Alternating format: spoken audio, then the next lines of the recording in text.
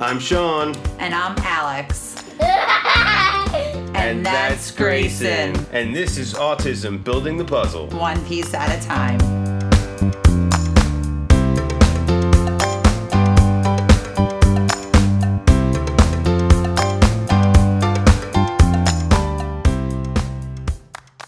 Hi, and welcome to Autism Building the Puzzle, one piece at a time. I'm Sean, your host, and I am back with a quick tip of the week.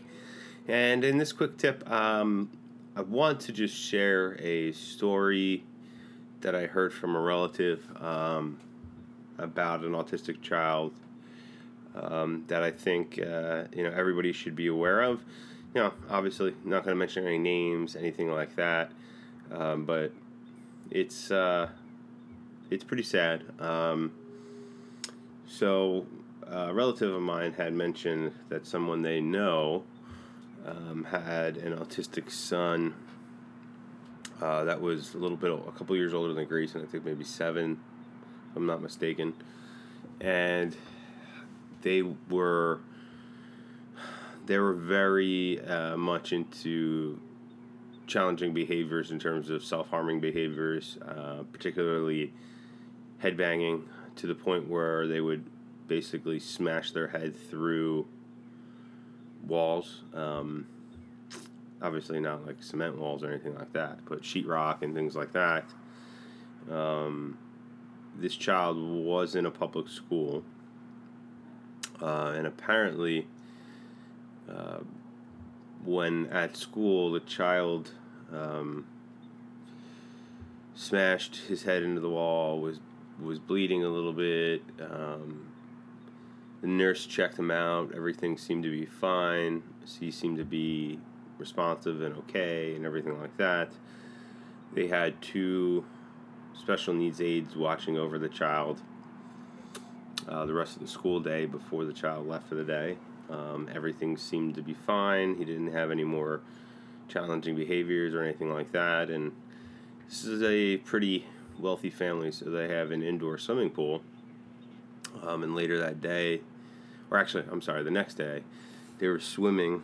All the kids, there were a few kids in the family, were swimming in the swimming pool, and apparently the child drowned or died in the pool. Apparently there's no necessarily cause of death from the autopsy. It's been inconclusive at this point.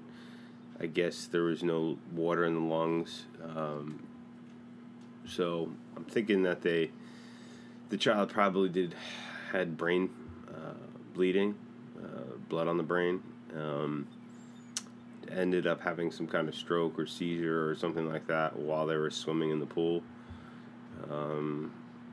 Because apparently, the swimming and drowning was not the cause of death. So I'm wondering if maybe they went unconscious or something like that, and then ended up drowning afterwards, and that wasn't necessarily the cause of death. So, and I bring the story up because I think it's just really important that we focus on our kids' safety and well-being more than anything else. Like, it doesn't matter what skills Grayson learns if he's going to end up hurting himself. So working on those challenging and harmful behaviors is like the number one priority, and it should be for everybody out there.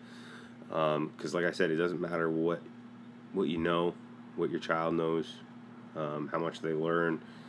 If they're going to hurt themselves, potentially, do lasting harm or even cause, death to themselves, that's, that makes everything else irrelevant at that point. So, not really necessarily a quick tip, but something I wanted to bring to everybody's attention. I think it's important for you guys to be aware of these things and these stories. Like I've said a number of times, number one cause of death in children with autism is actually drowning. So, I think that kind of ties in with the whole theme of the quick tip. So, if everybody has any comments, questions, anything like that, please reach out via email to us at buildingthepuzzle.com. We love hearing from you guys all the time. We noticed we've had a whole slew of new listeners coming on board over the past couple weeks, and that's super exciting. obviously we're doing something right, and we're super happy about it. So welcome on board, all you new listeners, and we look forward to talking with you more and interacting with you. So with that, we'll see you on the next episode. Take care. For Autism, building the puzzle, one piece at a time, I'm Sean. And I'm Alex. Signing off. Take care, everybody.